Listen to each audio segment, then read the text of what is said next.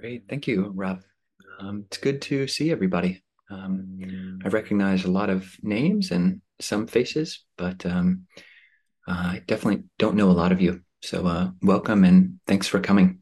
Um, so tonight, I think when Ajahn Nisabo and I were originally approached about giving teachings, we wanted to do something on perhaps consecutive Thursdays or consecutive weeks, and we thought to maybe cover the four bases of right speech. And Ajahn Nisabo is going to talk about refraining from lying and refraining from uh, perhaps malicious speech. And I was going to do refraining from harsh speech and refraining from idle chatter. But just over the last week or so, with things ramping up in Gaza and all the violence around the world, really felt like I'd like to go a bit more specifically into what is right speech in times of war. And to frame that, we've got a Google Doc. And Rob, could you put that in the chat? Maybe the link to that, and everyone can follow along. I'll also be screen sharing, but if you want to kind of look ahead, then you're welcome to do that. So, just as a general outline for what the evening will be like, I'll speak for about half an hour to start with. The evening will be sprinkled with several mini meditations. These will be times when I'll just turn off the share screen and we can just sit for 3, 4, 5 minutes together around specific themes of embodiment. This is something which I feel is very important, and it's a very useful tool when relating to speech, is how to come back into our bodies when we're being triggered on a cognitive level, being triggered in interactions. So these are all body based. So we'll have a number of these mini meditations. I'll present the first half, and then open it up to about 15 minutes of questions from people. So you can store up your questions. You can put them in the chat, and I can address them via text at that point, or you can raise your hand and ask questions then. And then after that 15 minutes or so, we'll go back and present the second half of the main discourse, which I'll be discussing. And then there'll be a period of 15 minutes at the end for more questions. So when we talk about war, it's how does one do this in a Buddhist context? The first thing I wanted to bring people's attention to is this sutta, which brings up this idea. I'll just read it. So it's addressed to monastics, to bhikkhus, and this is a significant point. So one could make a good case, perhaps, that this discourse is just for renunciants. This is just for people who are living a life which is separated from the world, and that it would not perhaps apply to lay people who are living a more engaged life. And maybe someone might make the case that this is only for monastics at the time of the Buddha, that it wouldn't apply to modern monastics even, and certainly not modern lay people. But I'll just read the sutta and see how it might apply to your situation. Bhante Analayo, a very well-respected scholar monk, makes the case that when the Buddha refers to or addresses his audience as bhikkhave, or that's the plural for monks, it's the vocative case. So this is basically an address. So, oh, you who are listening to me. Although he'll say bhikkhus, there are suttas where there's obviously bhikkhunis or female renunciates, as well as laymen and laywomen in his audience. And he'll just use the singular word bhikkhu as a catch-all phrase. So he'll translate that term in suttas as practitioners, and you can take that to the extent that you find that it might be helpful. So practitioners do not engage in various kinds of pointless talk. That is talk about kings, thieves, ministers of state, talk about armies, dangers, and wars. Then you've got a list of about 20 plus other topics of conversation, which he says should not be engaged in by monastics specifically. For what reason? Because practitioners, this talk is unbeneficial, irrelevant to the fundamentals of the holy life, and does not lead to disenchantment, nibbida, to dispassion, viraga, to cessation, to peace, to direct knowledge, to enlightenment, and to nibbana. This is a list of, I believe it's about 32 subjects, and it's not just in this sutta. This list occurs a number of places, and it is usually in being addressed to bhikkhus, but before I ordained, I found this list a helpful short list of topics of conversation to maybe put a question mark before I start engaging in topics such as these. Is this really going to be furthering the goal of my life? And I've known many lay people as well who've also find this to be a fascinating kind of checklist to, or a mirror. What I'm about to say, is this on that list? And why did the Buddha give this list? So the Buddha says, so don't talk about those things. But he didn't just say, that's not the end of the story. There's more you can talk about, and you should talk about, practitioners. This is suffering. You should talk about, this is the origin of suffering. This is the cessation of suffering. This is the path leading to the cessation of suffering. That is, talk about the Four Noble Truths. Although in this previous passage, it's basically like the Buddha is cutting off so many different avenues for the way that most humans talk to each other most of the time, cutting off, it seems, all just chit chat. But he opens this almost floodgate that we can talk as much as we want about dukkha and the cause of dukkha and the cessation of dukkha and the way leading to the cessation of dukkha. And that's great, because that's huge. I believe that the Buddha said in a discourse in the middle length discourses, the Majjhima Nikaya, that if you had 4 well-versed and knowledgeable teachers who were very, very wise, very competent, they could speak at length for 100 years about the truth of dukkha, the cause of dukkha, the cessation of dukkha, and the path leading to that cessation for 100 years, and still they wouldn't have even put an end. They wouldn't have put an end to how much one can find insights into these Four Noble Truths. So why is it that these are allowable? It's because practitioners, this talk is beneficial. It's relevant to the fundamentals of the holy life. It leads to, I had done some editing of the translations. Revulsion is one translation for nibbida, but disenchantment is another, to dispassion, cessation, to peace, to direct knowledge, to enlightenment, to nibbana. And the last little section says, therefore, an exertion should be made to understand yogo karanio. A yoga should be applied. You should yoke yourself to this course of study, of mental reflection. This is dukkha. This is the cause of dukkha. This is the cessation, and this is the path leading to cessation.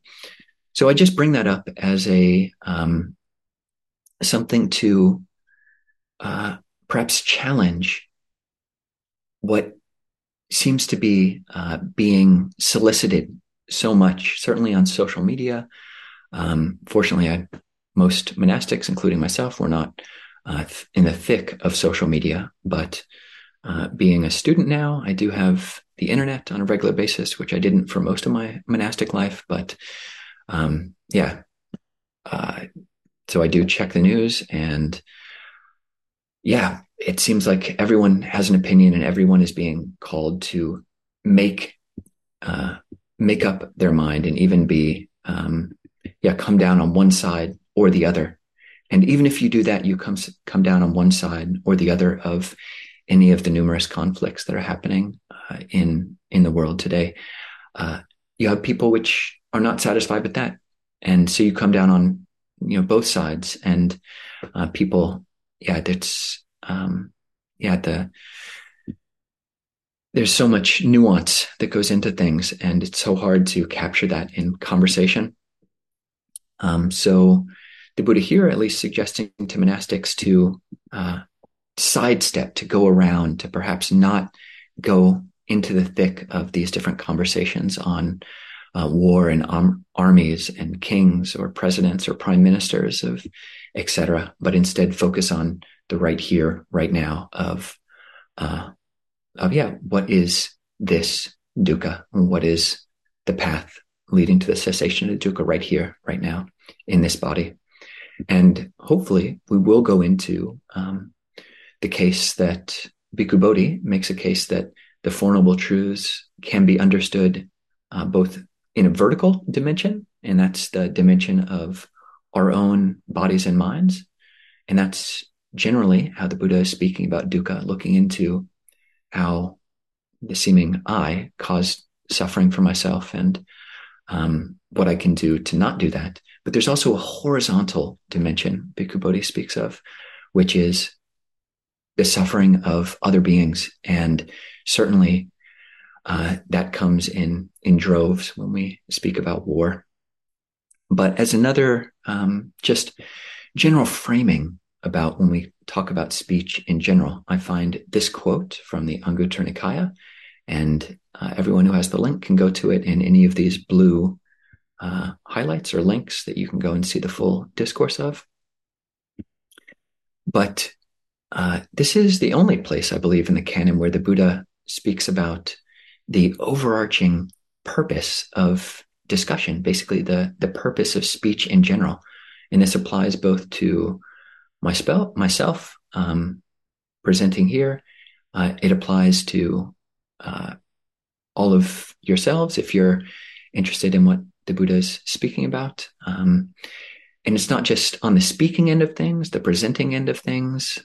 It's also on the listening end of things. So the discourse says, so for what, for that is the purpose of discussion. That is the purpose of counsel, manta. That is the purpose of drawing near. That is the purpose of lending ear. That is the liberation of the heart, of the mind, through non-clinging. Anubhada chittasa vimoka. Vimoka, the liberation, the freedom, chittasa, of the mind, of the heart, without attachment. Anubhada. Upadana being clinging and attachment. That comes right after craving, independent origination.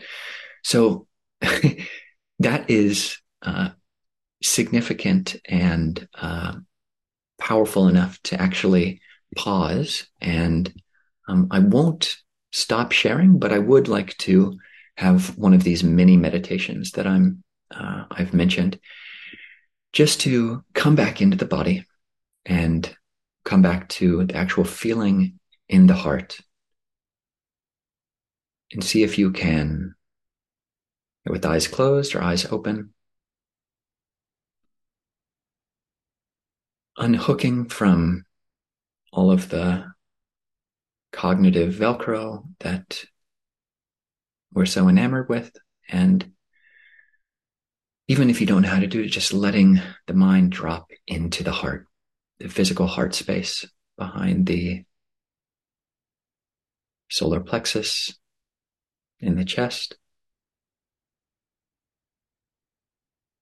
And from this heart space, just opening. That is, sensing out, see if you can find any limit to awareness from this heart space.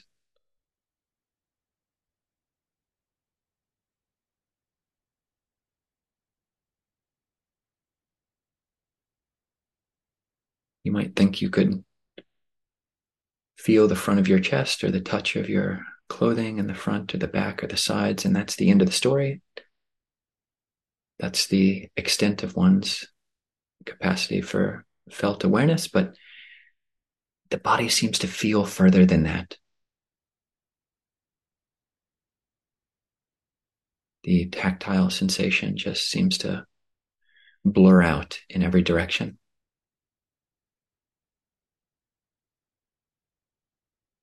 And you can take this as a simile for this liberation of the mind through non clinging. So, not clinging to perceptions of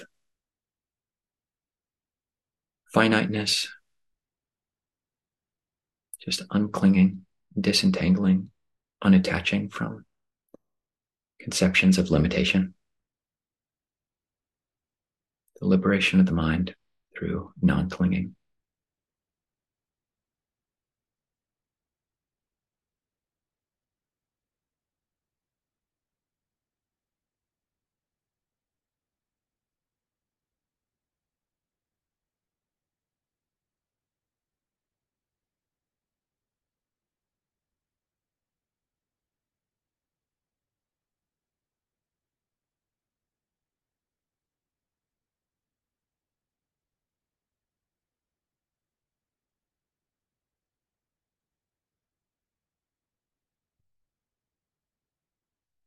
Okay. Um, so these mini meditations are meant to be intentionally brief. Um, there's an author who I really appreciate, a Buddhist teacher named Lot Kelly, and he talks about how most people in modern psychology talks about peak experiences, PEAK experiences in one's life or one's meditation practice. But he also speaks about, and we can conceive of these mini meditations as being PEEK experiences. So I may have gotten those spellings mixed up, but basically peeking into a mind which is a heart which is free. So we'll do a number of these, and they're abrupt. We're on a serious discursive and discoursive thought train. But it's very good. There can be this tendency when we're so cerebral and going into study as we are tonight, to really become disembodied and literally to be leaning more and more forward. But keep coming back into the body is really helpful, and it's an especially good skill when we're going to this realm of speech, as we'll see. So the main focus of tonight's conversation will be the discourse on the simile of the saw. So this is Majjhima Nikaya number 21. And you can go to various translations by I.B. Horner, the great aunt of Ajahn Amaro, the amazing Pali scholar Iselin B. Horner, and Bhante Sujato, and maybe some translation by me. So it's a really great, it's such a rich sutta. We won't have really be able to dig into all of what it speaks to tonight, but I've just highlighted a couple of particular passages, which we'll go to. So the first comes just after a rather famous and well-known metaphor that the Buddha gives. The Buddha talks about a well-known lady of town named Videhika and her servant named Kali. So Videhika is well known throughout the district. She's well praised. People say she's very kind and gentle and easy to talk to. And Kali is a very skilled and normally very easy to get along with servant to Videhika. But at some point, Kali gets the idea, is Videhika, Mistress Videhika, really kind and gentle? Is she really so sweet and even-tempered?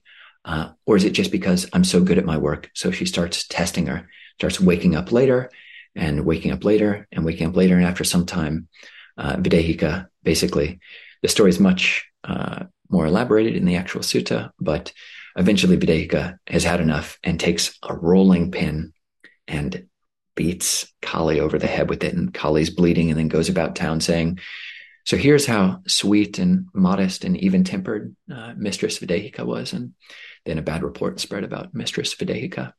And similarly, that's the metaphor, that's the story that the Buddha gives. And the Buddha says that a practitioner, and here we go to the text that we have on the screen, a practitioner may be sweetest of the sweet, the most even-tempered of the even-tempered, the calmest of the calm, so long as they don't encounter any disagreeable speech.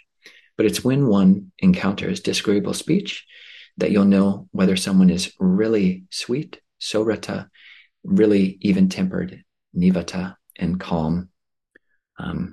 And we might go into some of this Pali at some point. But the Buddha continues, I don't say that a practitioner is easy to speak to. Suvacha or sovacha, we will go into this Pali term, if they make themselves easy to speak to only for the sake of getting what one wants. That's the gist of it. Literally, because he's speaking to monastics, he doesn't say someone's easy to speak to and makes themselves easy to speak to just for the sake of robes, alms, lodgings, and medicines for the sick. These are the famous 4 requisites of a monastic. But literally, it's just getting what you want. Why is that? Because when someone doesn't get what they want, they're no longer easy to speak to. But when a practitioner is easy to speak to purely because they honor, respect, revere, worship, and venerate the Dhamma, then I say that someone is easy to speak to. So I wanted to highlight this quality of being suvacha or soracha. It comes up in a number of different ways. Suvacha, sovacha, sovachasa. But literally it means vacha is speech, and su is beautiful or kind or good. Like sukha is the opposite of dukkha. So here we've got good or easy to speak to. Often you'll see it translated as easy to admonish, which is a monastic virtue, but I feel this term being easy to speak to is one which is more applicable. And it's a virtue which is praised all over the place in the Pali Canon. It comes up in the Metta Sutta. So when it said that patience, being straightforward and gentle in speech, humble and not conceited, contented and easily satisfied, unburdened with duties, and frugal in their ways. This being easy to speak to, it comes up in the Metta Sutta there and in the Mangala Sutta, the discourse on the highest blessings, as being a highest blessing or being as a prerequisite for metta practice. But it's something which probably most people here tonight won't know this word, but it's a good one to learn, even in the Pali, because it's praised so highly by the Buddha.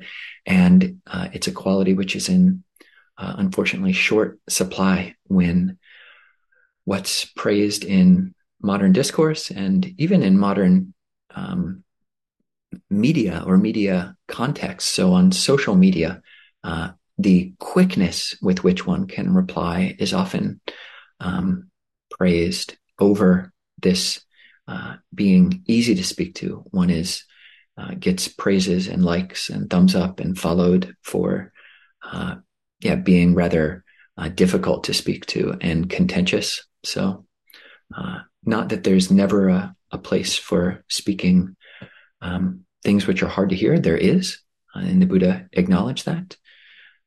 But learning this skill, flexing this muscle of being suvacha, being easy to speak to. Before we continue with the Simile of the Saw, I just thought I'd introduce this discourse, the Anumana Sutta on inference, which the early commentaries called the Bhikkhu Patimokkha, and said that a practitioner should review themselves 3 times a day in this way to see if they're really as suvacha, as easy to speak to as the Buddha would like. So what venerables are the qualities that make one easy to speak to?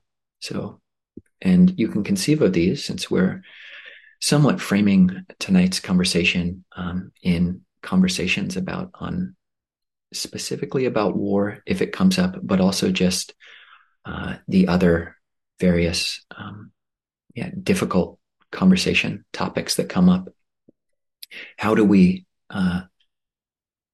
make ourselves one who is able to not just pounce reactively on the people we're speaking to, but actually have um, the presence of mind and the skillfulness of speech to speak with more patience, more pause, and thus get a reputation for being easy to speak to and not difficult to approach, difficult to speak to. So herein the Buddha gives 16 different, yeah, very common, exceedingly common, and almost, reading this list, you'll see yourself in them, or you'll certainly see family members or friends or business associates in this path. So, 2,500 years ago, the Buddha elaborated all of these very specific and predictable ways that we are not easy to speak to, the ways that we're reactive and unskillful with our speech. So here, one is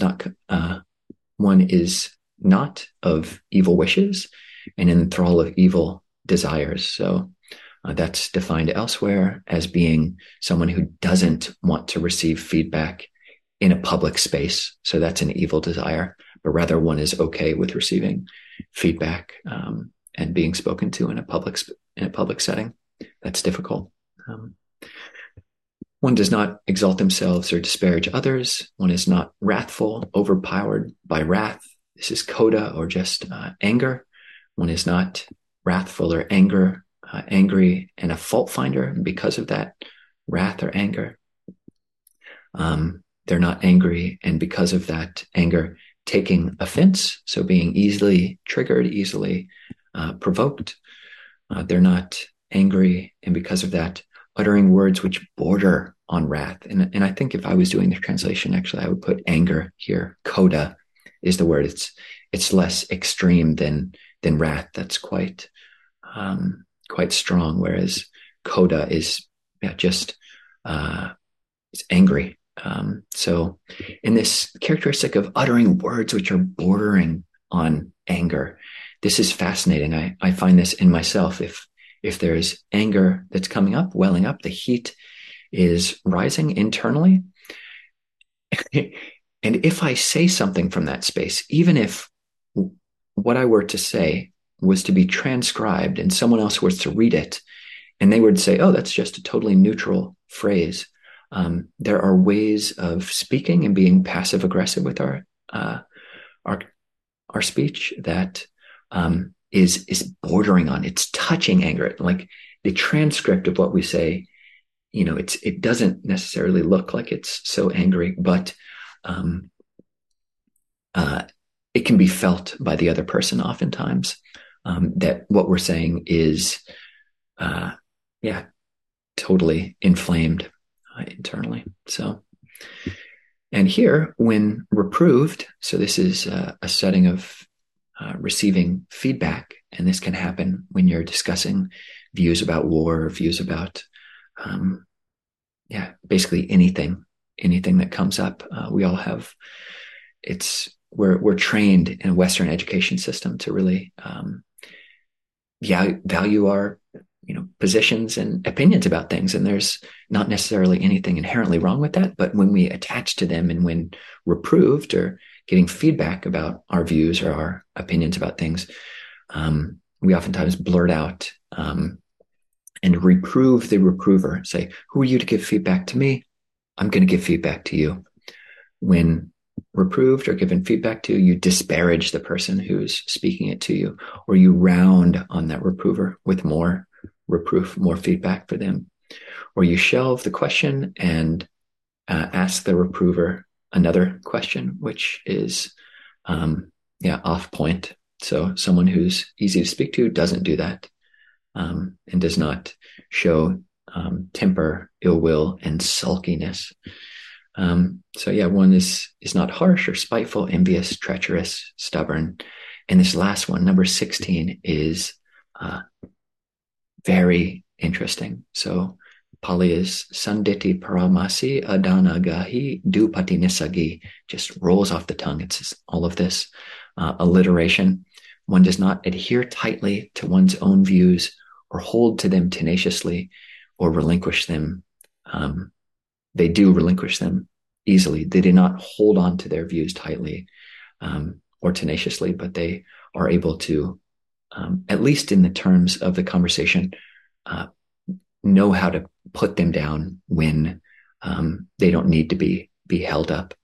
So that is definitely not a virtue which Americans learn necessarily in university, or really find value in. But the Buddha pointing to it here, I think, is a great highlight. So, um, and I've certainly seen it with myself, my monastic friends and lay friends who are able to not adhere tightly to their own views, hold on to them tenaciously, but are able to relinquish them, or at least not need to clench so tightly.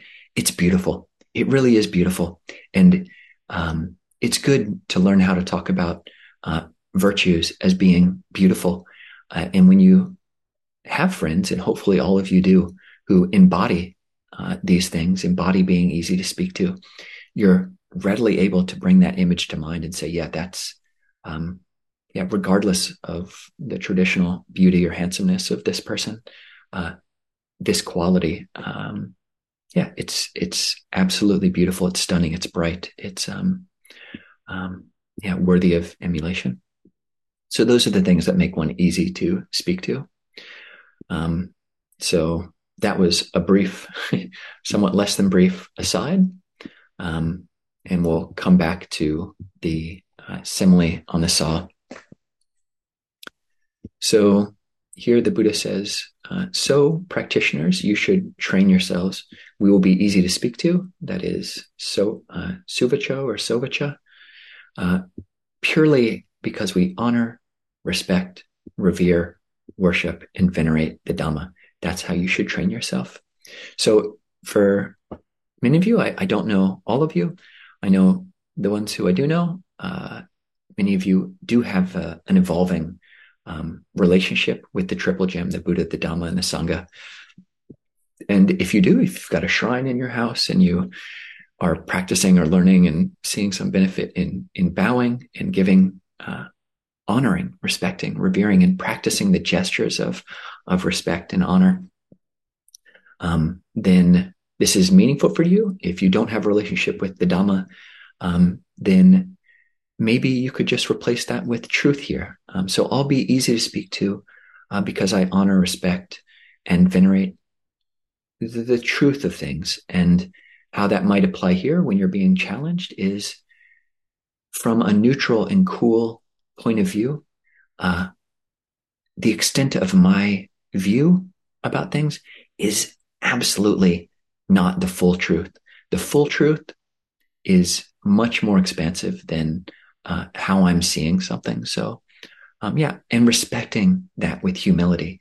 That's what the Buddha is pointing to in this. For someone who does have a relationship with the Buddha and the Dhamma, this kind of training is quite fascinating. And it is a training, and it's framed in the way of being an affirmation. So, what is this Dhamma affirmation? The Buddha has many of these instances where he says, "Thus, practitioners, should you train yourselves." Evan hivo bhikkhave sikitabang. And we've actually got a link here to a whole book, which myself and another monk put together a long time ago, with every instance in the canon where the Buddha uses this, what's called a pericope, or a stock phrase of, "Thus you should train yourselves." So the Buddha will say, before he gives an affirmation, "So practitioners, you should train yourselves," and quote, it uses the Pali equivalent of a quote, T. We will be easy to speak to purely because we honor, respect, revere, worship, and venerate the Dhamma, unquote. That is how you should train yourselves.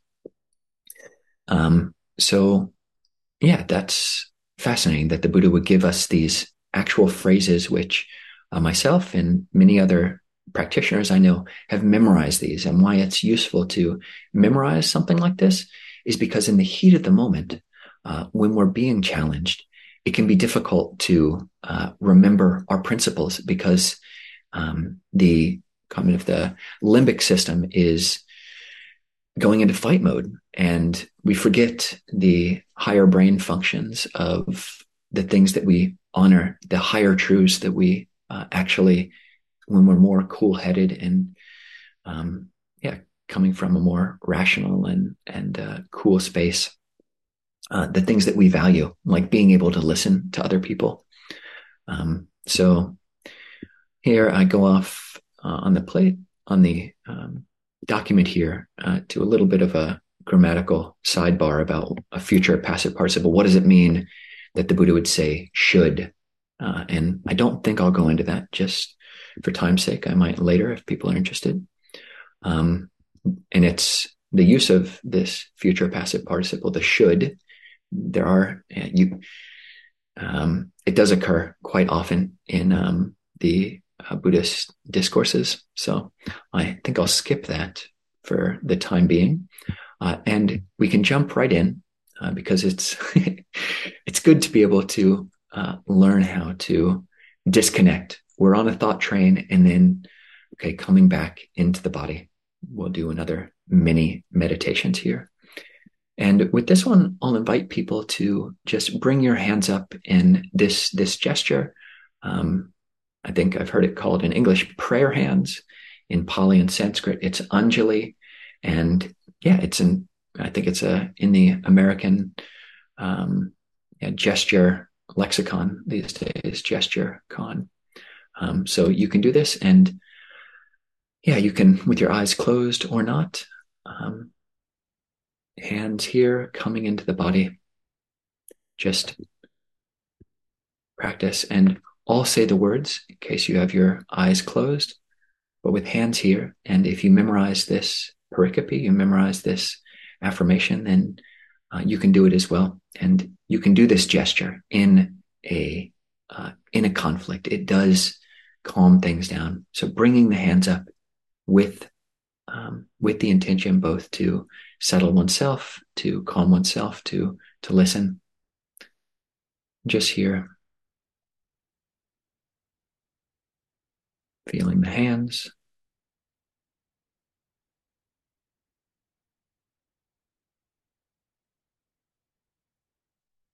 And here again, feeling the limitlessness of the hands. The eyes closed, there's no real delineation. There's no skin line, it doesn't seem. So this abundant, exalted, immeasurable perception that there doesn't need to be a limit. Not clinging or attaching to any limit. And just, I'll be easy to speak to purely because I honor, respect, revere, worship, and venerate the Dhamma. I'll be easy to speak to because I worship and venerate the Dhamma.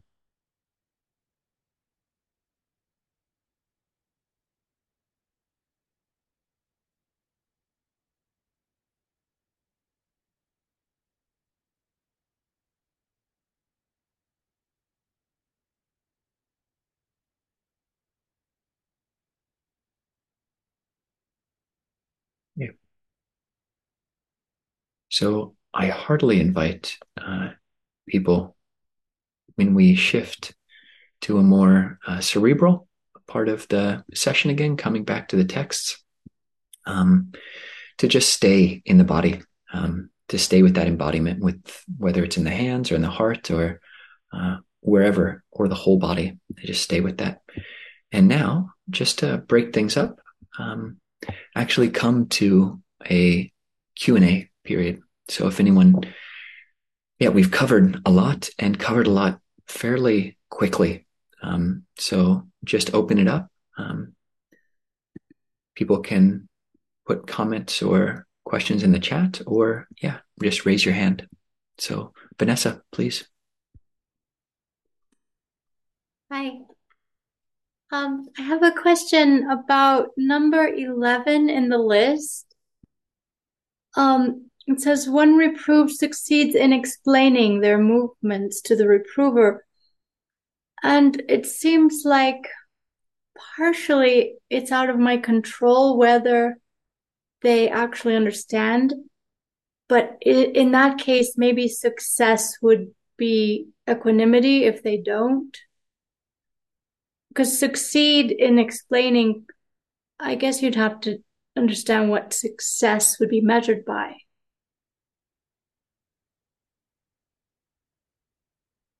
Yeah, this is a very good point. And yeah, that's actually I'm actually not quite familiar with this translation that I posted. I'm just going to give a quick look. I believe that's from Bhante Sujato. I'll just look what IB Horner has there. Because yeah, that seems like a very difficult thing to do, is to gauge um, yeah, someone else's. Actually, that is IB Horner's translation. Um, if anyone is actually clicking on those links, I encourage you to do so. But Sutta Central is great, and learning how to work with this framework is really helpful. There's a lot there.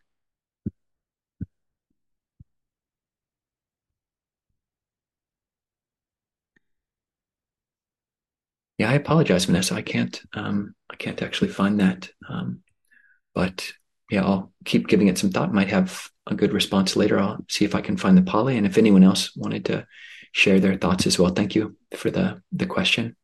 Um, that one in particular does seem difficult to do, especially if people are not really in a place to hear one another's when they're coming from such heat. So um, I'm probably mispronounce your name, but MJ.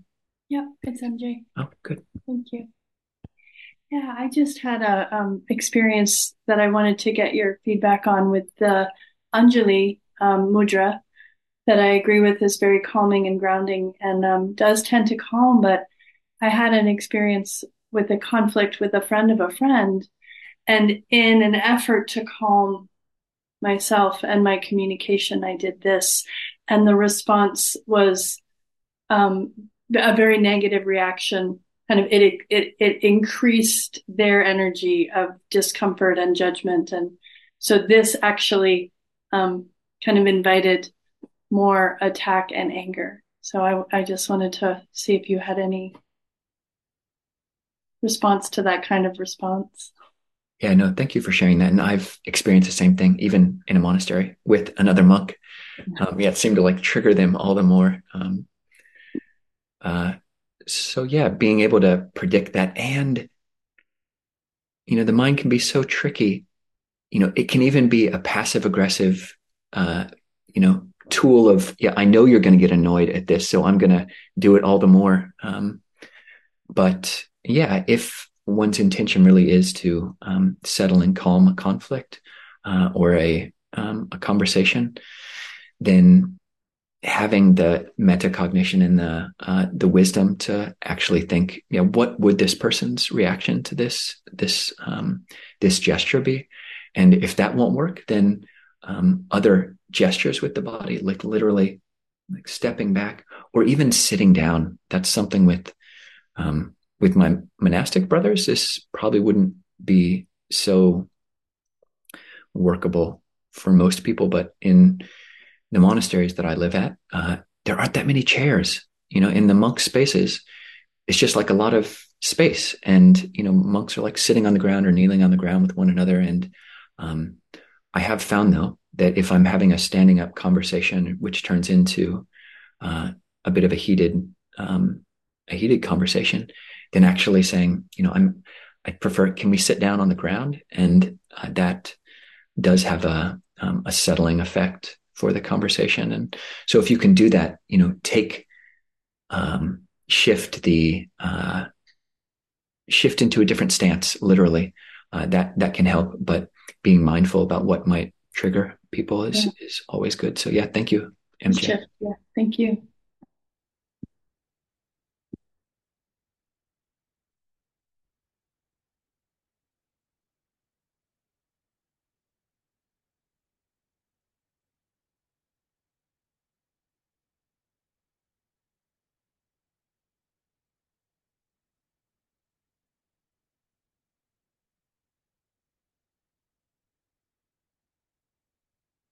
Okay.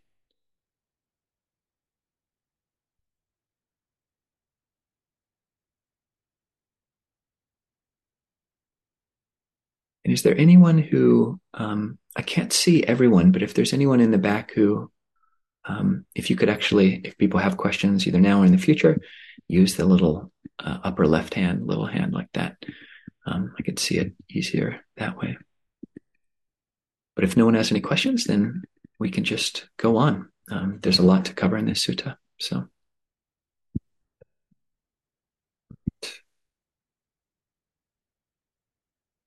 back to sharing screen.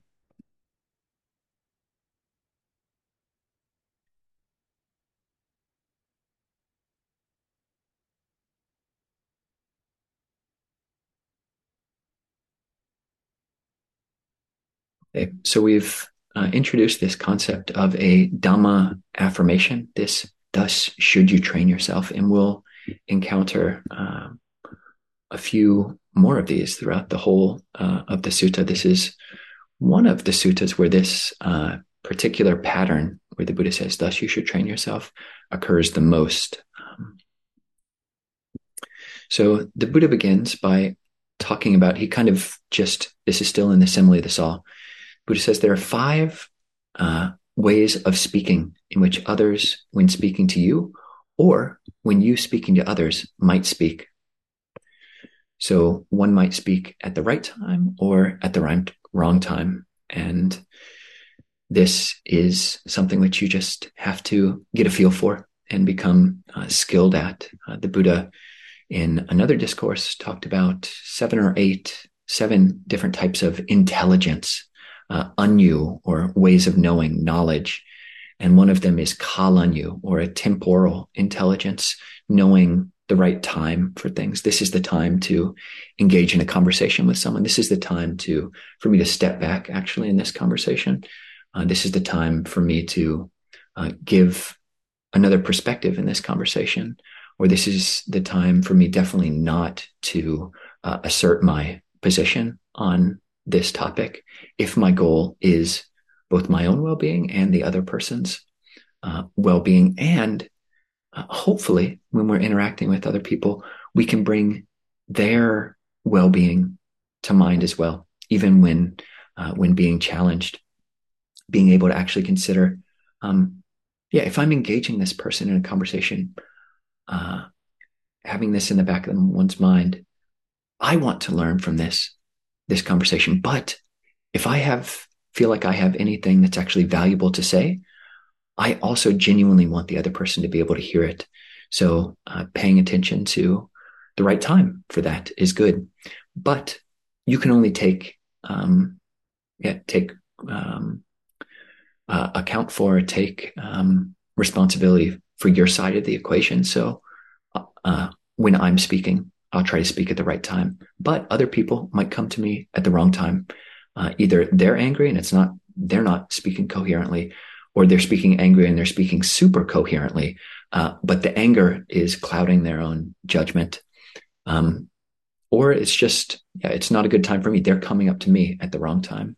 People can come up to me, or they might speak according to fact or not according to fact. When we speak, this is one of the precepts. I'll try to speak that which is true, but other people might not necessarily be keeping to that principle. And even if they are, they might be reporting things which are not factual. There's so many sources of information these days, and so little fact checking that is done. And it's so easy to go with our own biases and not do fact checking about things. So it's very common that other people might speak to us in ways which are not according to fact, not factual. People can speak, and we can speak either gently or harshly. And for the most part of the third aspect of right speech, which is refraining from harsh speech, the Buddha did encourage learning how to speak gently, sanha, learning how to not speak harshly. But there are occasions when the Buddha did speak harshly, when his cousin Devadatta was going to cause a schism in the Sangha. He spoke harshly. There are occasions where a teacher needs to speak harshly to their student to avoid harm, or when a parent needs to speak harshly to their child to avoid some kind of danger. So this isn't as black and white as the training on speaking factually, on not lying.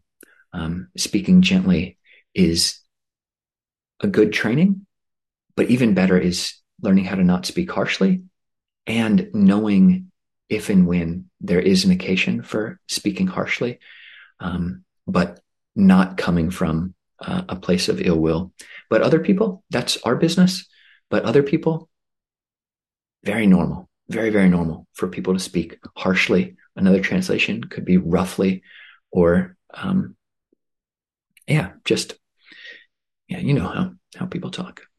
It can get rough sometimes.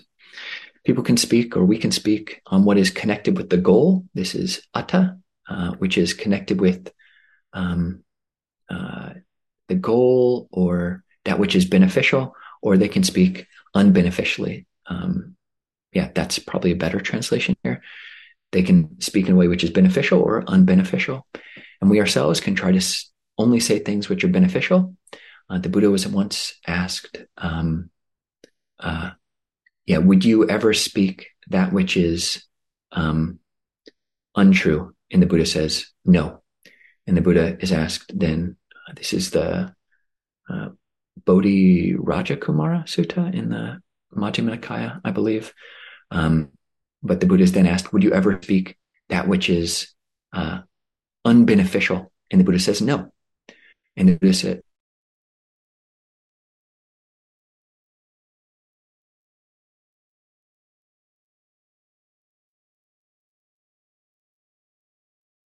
occasions when somewhat appearingly harsh speech is a skillful means. And certainly other people just, talk about all sorts of meaningless stuff a lot of the time. Or people can speak with a mind of friendliness or metta, or a mind full of inner hatred or secret hatred, dos antara, inner hate, inner ill will. So for ourselves, we can try to speak from this place of the metta chitta. But yeah, others can come from dosa. They can come from this dvesha, this hatred, this ill will. And the Buddha says that regardless, so whether someone comes up to us in any of these 10 different ways, here practitioners, you should train yourself regardless of that, regardless of if they come up to us at the wrong time, talking things that aren't true, and they're speaking harsh, and it's unbeneficial, and they're full of hate. Still, you should train yourselves. Neither will our minds become perverted, is the word here, but it's literally will flip. Neither will our minds flip. They won't become otherwise, that is, lose their balance. Nor will we utter speech, utter an evil speech. This is unwholesome speech. But kindly and compassionate, we will dwell with a mind of loving kindness, a mind of friendliness, of metta, devoid of hatred. And we will abide pervading that person with a mind imbued with loving kindness. And beginning with them, we will abide pervading the all-encompassing world with a mind imbued with loving kindness, abundant, exalted, immeasurable, without hostility and without ill will. Unquote. This is how you should train yourselves, practitioners.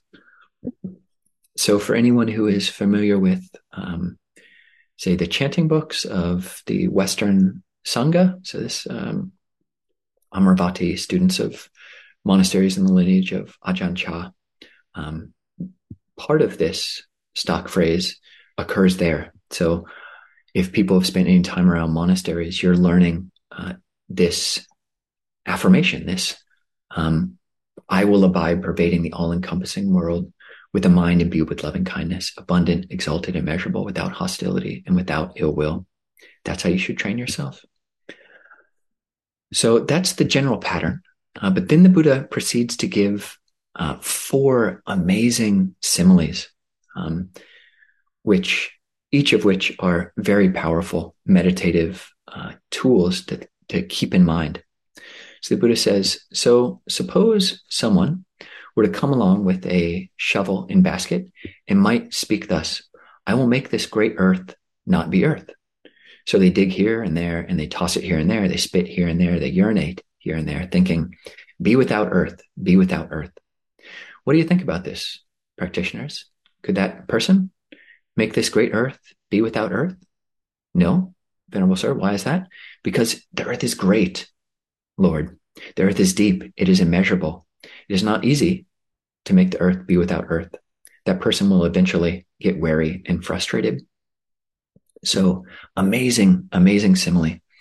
And the Buddha then continues, even so, practitioners, there are these 5 ways of speaking, which others, when they speak to you, might speak. So someone comes up to you with their verbal hoe and their verbal basket, determined to basically dig you up. And they might speak in a way which is untrue, and it's not kind, and it's not the right time, and it's unbeneficial, and they're full of hate. But still, you should practice and train yourselves thus. The same introductory, neither will our minds become perverted or flip, nor will we utter an evil speech, but kindly and compassionate, we will dwell with a mind of loving kindness, devoid of hatred, and we will abide pervading that person with a mind imbued with loving kindness. And beginning with them, we will abide pervading the all-encompassing world with a mind imbued with loving kindness, like the earth. This is an insertion into that stock phrase: abundant, exalted, immeasurable, without hostility and without ill will. That is how you should train yourselves, practitioners. So here we'll jump right into another mini meditation and bringing this principle of earthiness, of settledness into the body, and specifically ask people to bring your attention to either your root, or let's say bring your attention to that which is connected to the floor or that which is grounded. If you're sitting on a chair, that can be your feet, or it can be your buttocks, that which is just connected with the floor, that which is most grounded where you're sitting. Or if you're sitting on the floor, you're just feeling this whole expanse of body contacting floor.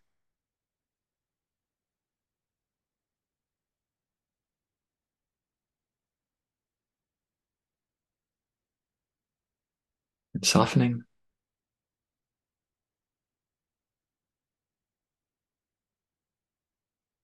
When the mind is here, knowing this touch, knowing this feel of body on floor, body on chair, establishing the mind there.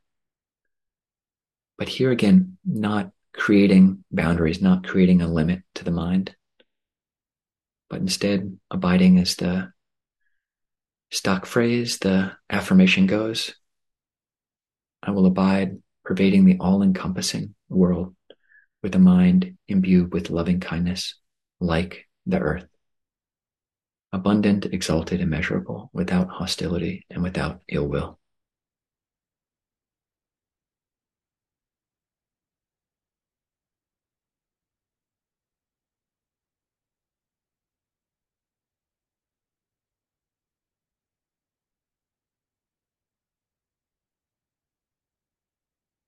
So the center of awareness at that spot, but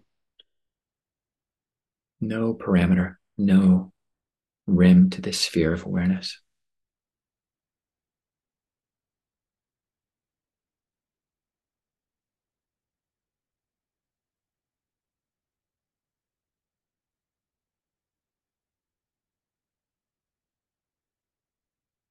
Just letting that goodwill just emanate and radiate.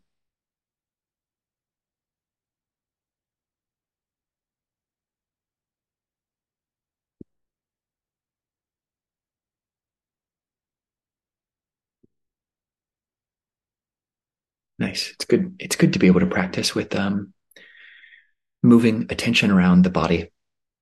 Ajahn Mahabua, one of the teachers in the Thai forest tradition, when talking about mindfulness of the body, said that you can just go on tour, go on vacation around the body. You can take this whole fathom long body and just explore, just go on vacation in the body.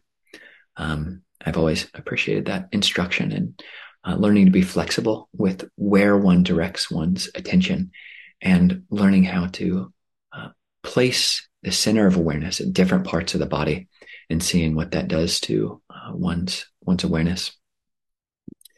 So we'll continue, and the next simile is one of empty space. So practitioners, so suppose there was a person that might come along bringing lac or yellow or dark green or crimson dye. So basically paint. Someone comes along with paint, thinking, they speaking in this way, I shall draw pictures in space, making pictures appear here and there. What do you think about this, practitioners? Could that person delineate a material shape in space? Could they draw anything? No, Lord. What is the reason for this? It is, Lord, that this space is formless and invisible. There should be a not. It is not easy to draw pictures there. That person will eventually get wary and frustrated. So someone comes along and tries to paint empty space. There's nowhere for the paint to land. So even so, practitioners, there are these 5 ways of speaking in which others can speak to you. Someone comes up with their paintbrush. They think they know you. They think they know your position about whatever it is, but it's not the right time. And you can train in this other way. As we've been saying, neither will my mind flip, nor will I utter evil speech, but kindly and compassionate, I'll dwell with a mind of loving kindness, devoid of hatred, and I'll abide pervading that person with a mind imbued with loving kindness, and beginning with them, abide pervading the all-encompassing world with a mind imbued with loving kindness, like empty space, abundant, exalted, immeasurable, without hostility and without ill will. This is how you should train yourselves. So back to another mini meditation. And here, see if you can bring your attention to the head.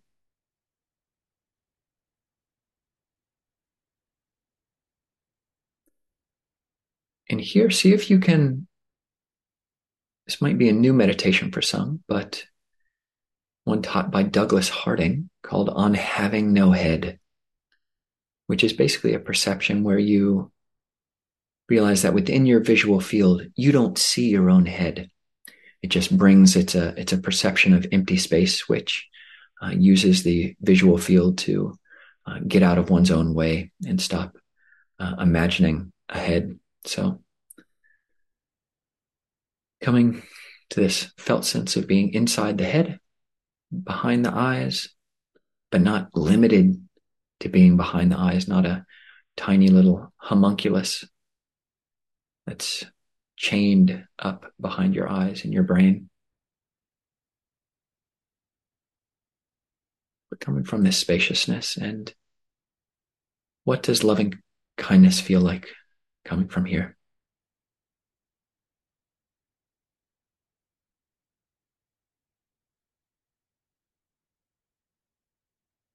And here, noticing that there don't need to be limits or boundaries. You can feel the forehead or the back of the head, but awareness is bigger than that. Abiding, pervading the all-encompassing world with a mind imbued with loving kindness like empty space, abundant, exalted, immeasurable, without hostility and without ill will.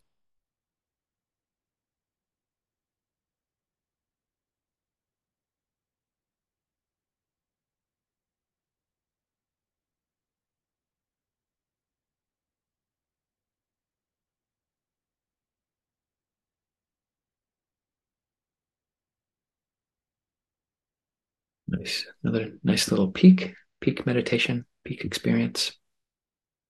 Looking at this open mind.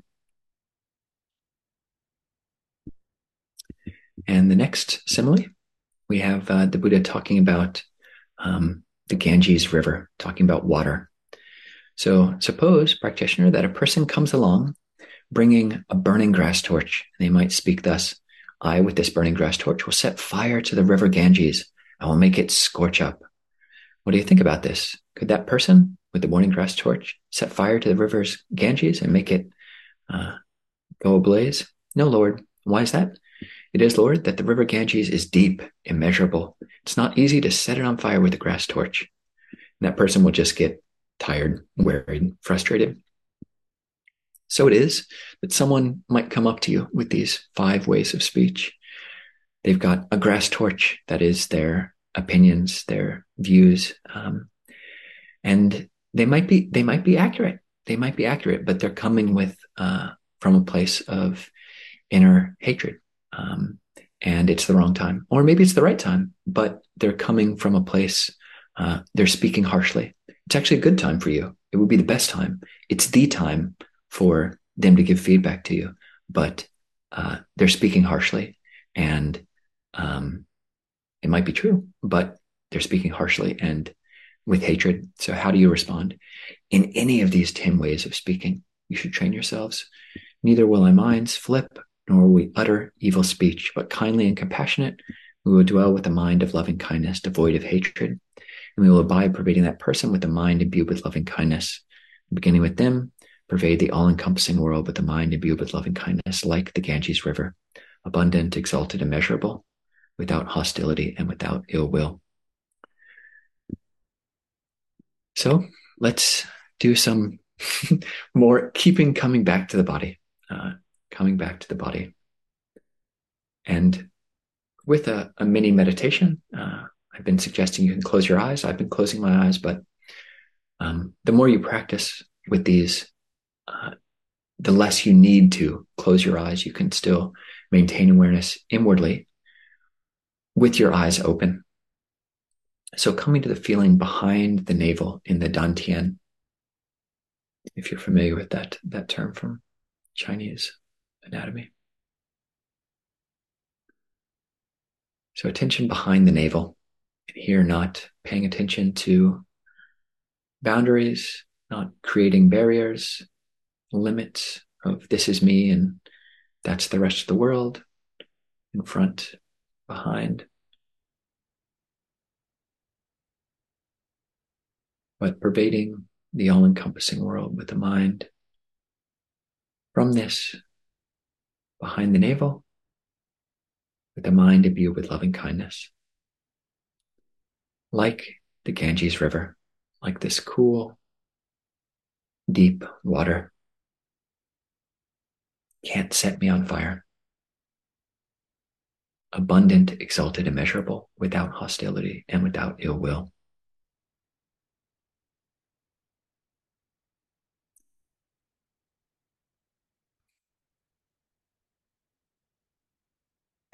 It's unfortunate. I think uh, most Americans have kind of lost. Most modern people have lost the ability or real interest to memorize. But it's a huge part of monastic training, has been since the time of the Buddha. And memorizing this would not be a waste of your time. Especially just, and you can memorize as much or as little as you want, but having a go to, a response rather than um, whatever immediate thought reacts to that person's provocation, having a stock phrase actually starting with this, start with just these 3 words: abundant, exalted, immeasurable, abundant, exalted, immeasurable. Just start with those 3. Just memorize those 3: abundant, exalted, immeasurable. Come back into the body, whether it's coming back to the floor, the sense of earth, being undig-upable, or coming back to this being no head, to the empty space behind the eyes, coming back to that abundant, exalted, immeasurable inside the body. Your paint won't land on me. Your perceptions of who I am and what my views are, it doesn't need to land. Empty space doesn't land, doesn't sit, doesn't stick. Coming to being like the water, coming abundant, exalted, immeasurable. And the final simile that comes with this Dhamma resolution, this Dhamma affirmation, is a cat skin bag. And I'll just read the simile and then have gotten some feedback that it might be a little bit a little bit rough. But practitioners, suppose there was a cat skin bag, and if you don't like that idea, I don't really like it. It is striking. But just imagine a well-worn silk bag that was rubbed, well rubbed, very well rubbed. Or how about pleather? You got a pleather bag, soft, silky, rid of rustling and crackling. And a person was come up with a stick or a stone and says, I'm going to make this soft catskin bag, this pleather bag, rustle and crackle with this stick or stone. What do you think? Could that person make it crackle? No. Why is that? Because this catskin bag is rubbed, well rubbed, very well rubbed, soft, silky, rid of rustling and crackling. It's not easy to make it rustle or crackle. That person is just going to get tired and wary and frustrated. So too, someone can come up to you and try to provoke you with all these different types of speech, but you can train to have a mind that's like a catskin bag,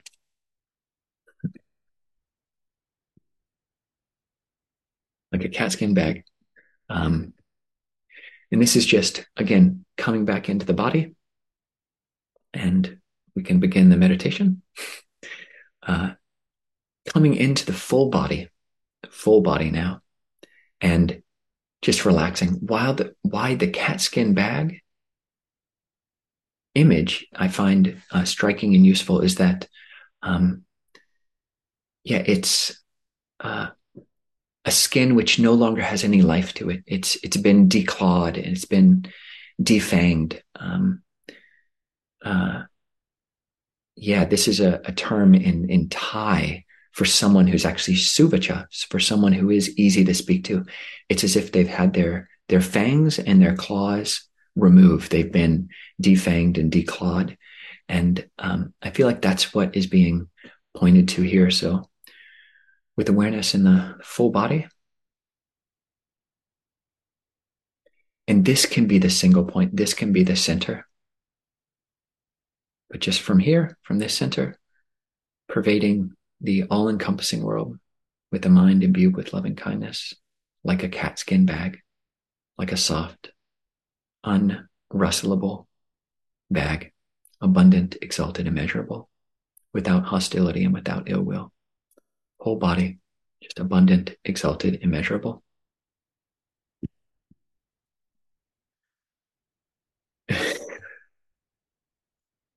Time moves so quickly. Just this last very this simile doesn't come along with an affirmation or a mini meditation, although it probably should. Um, this is the very striking conclusion that the Buddha comes to. So practitioners, suppose that there were low down thieves, and they might carve someone up. They might carve you up limb by limb with a double-handed saw. Yet even then, whoever sets their mind with enmity or anger, they, for that reason, is not a practitioner of his teachings. So should you train yourselves, will be ones whose minds will not flip, will not utter evil speech, but kindly and compassionate will dwell with the mind of friendliness, devoid of hatred. We will dwell having suffused the other person with the mind of friendliness, and beginning with them, dwell, abide, pervading the whole encompassing world with a mind imbued with loving kindness, abundant, exalted, immeasurable. And with that, the Buddha says that, yeah, if you take these affirmations to heart and if you learn how to embody this skill, then there's no type of speech, gross or subtle, which you couldn't endure. So, yeah, leave the formal presentation there and open it up for questions or thoughts. Would love to hear people's thoughts on this.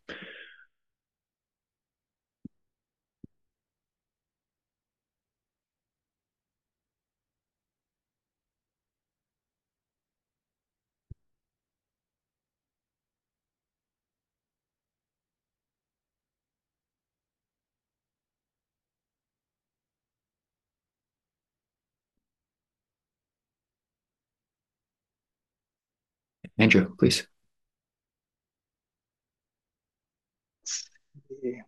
Hi, thank you for the teachings. One thing that was coming to mind as you were speaking, especially in the second part, was just how kind of how mindful, how aware, and how present we need to be in order to even notice when we're being kind of like triggered by somebody who's coming up and speaking to us in a provocative way like that. Um, it seems like that's, I don't know, a good first step in the battle, so to speak, is just being aware that somebody's speaking to you and being aware that you're becoming um, kind of triggered. So just a challenge to start with. Yeah. Yeah, yeah, very true. Thank you for highlighting that. Um, yeah, and for myself, having um, periods of meditation in the morning and in the evening, especially in the morning, it kind of primes. It does prime the meditation or the mindfulness pump to some extent for me, a certain type of mindfulness or metacognition, and specifically practicing with these affirmations. That book, "Thus You Should Train Yourself," which there's a link to in there. There's a list of about 75 of these different affirmations. And I know one monk who will open up the book and just read one and contemplate it each day, a different one. I know other monks, myself, I've gone through periods actually reading that whole list and kind of priming myself verbally with these thoughts, these aspirations they are in line with how I want to live my life. Because it's challenging, as you say, in the moment. But if you've somewhat rehearsed what might happen, that can go a long way. There is one of these other types of intelligence called pugalanyu, which means literally knowledge of persons. So this is somewhat of an interpersonal intelligence, or an intelligence around personality types and uh, just having a sense for who might trigger you each day. There was a period when I was newly ordained when there was a monk who he could push my buttons. I didn't even know I had buttons. He pushed buttons that I had no idea I even had, and he was so good at it. And is a great friend still, and he could still push my buttons. But it was extremely predictable that pretty much almost every day, because small community and you see each other's, and we have this monk locker room where the monks kind of do various different things. But I would see him every day and almost every day be triggered. But fortunately, we live in a forest, and I had at that time about a 20-minute walk down from my hut to the meditation hall every morning. And during that time, I had a little ritual. I think I even wrote it down in a little a little book, and it was basically all of my ways to calm myself down in preparation for meeting this monk and being triggered by what he was going to say to me. So you can do that, but yeah, it does require mindfulness beforehand. So I would just as takeaway skills, just those three words: abundant, exalted, immeasurable, and really learning how to be back in the body. If any one of those particular touch points was especially meaningful or uh, touching for you, then yeah, coming back to that and cultivating skill in staying with that.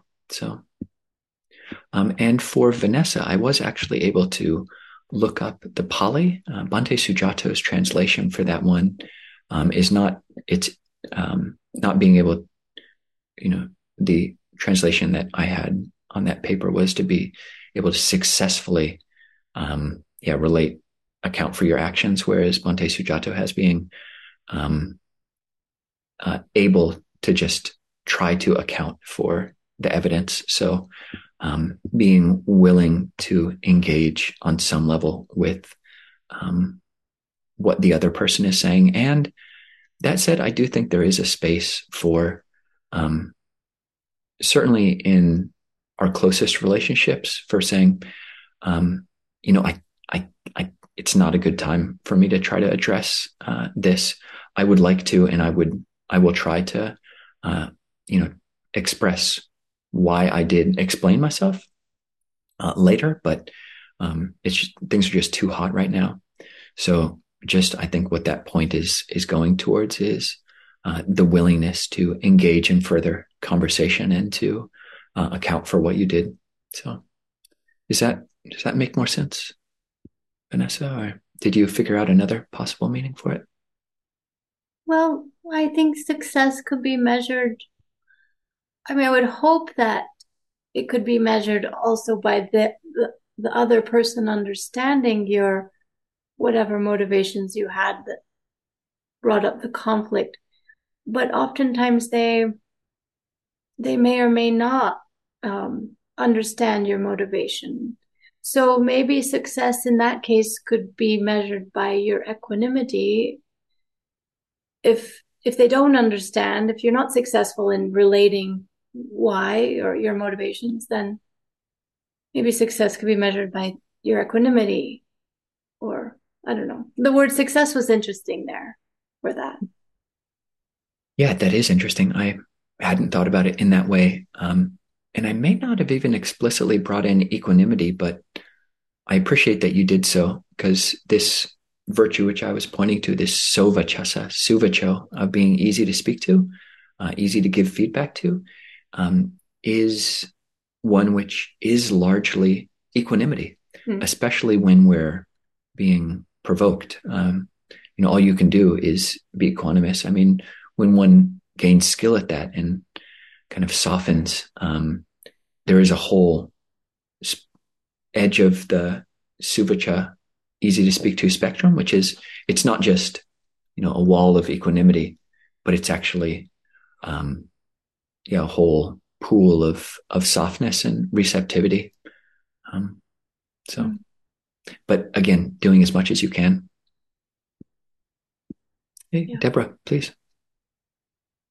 Thank you so much, Ajahn. This has been wonderful, and incredibly helpful.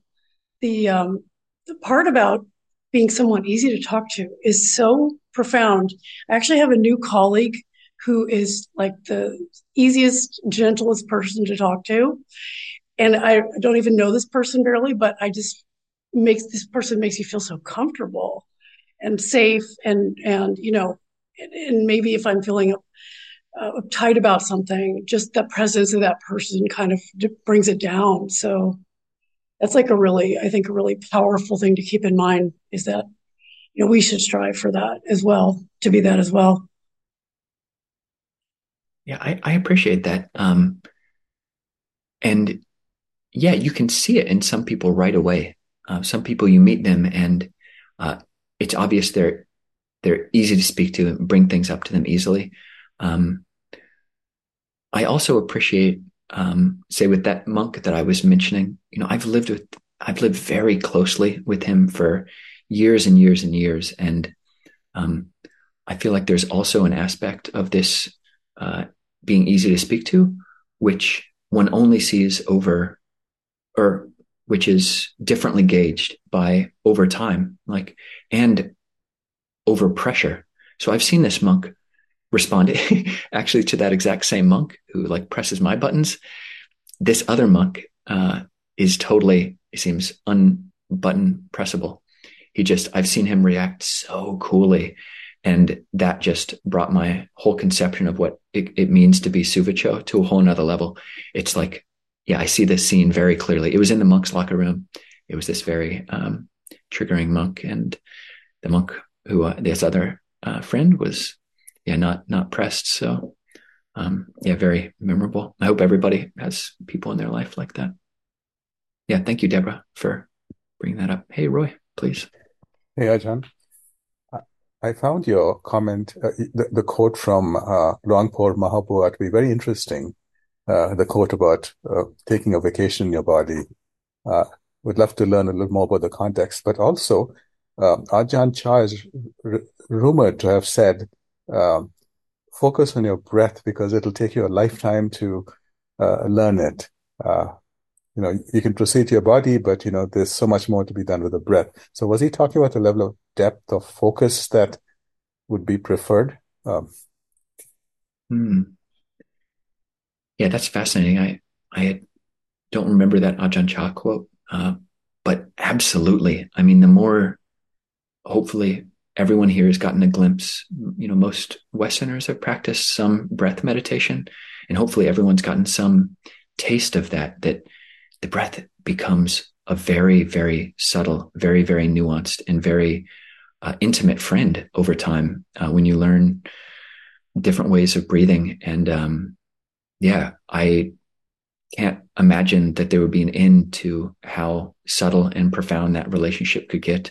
And I mean, it's even the Buddha himself, was using breath meditation when he attained enlightenment, according to the Theravada canon.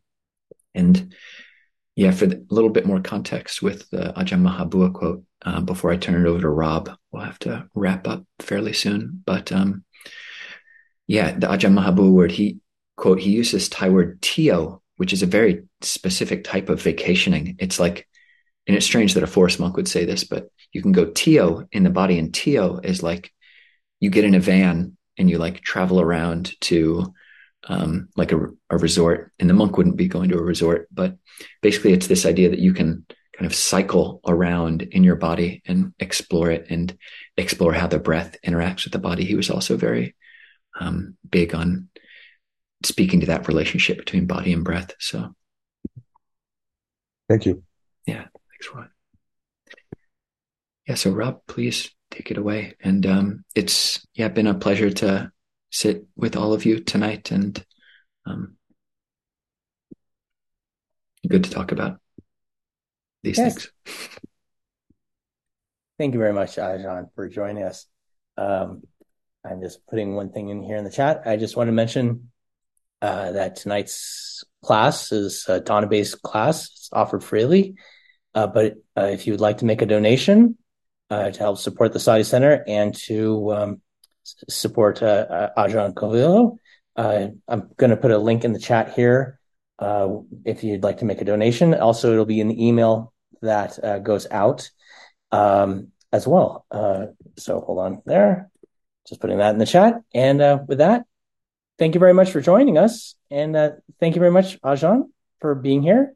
Just so you know, Ajahn going to do a day-long with us in person in March sometime. Keep your eye open for that. We'll probably do registration open it up in January or so. Otherwise, hope to see you next. Oh, yes, go ahead. And just the announcement about next week. So Ajahn Nisabo will be here at this same time next Thursday. So that was going to be my very, very next thing. Right. Yes. So hopefully see you all next week. Yeah. And also just any donations made, I guess they wouldn't be to me, but they're just to the Clear Mountain Monastery project we're starting in Seattle. So yeah. Thank you, Rob. Thank you, everyone.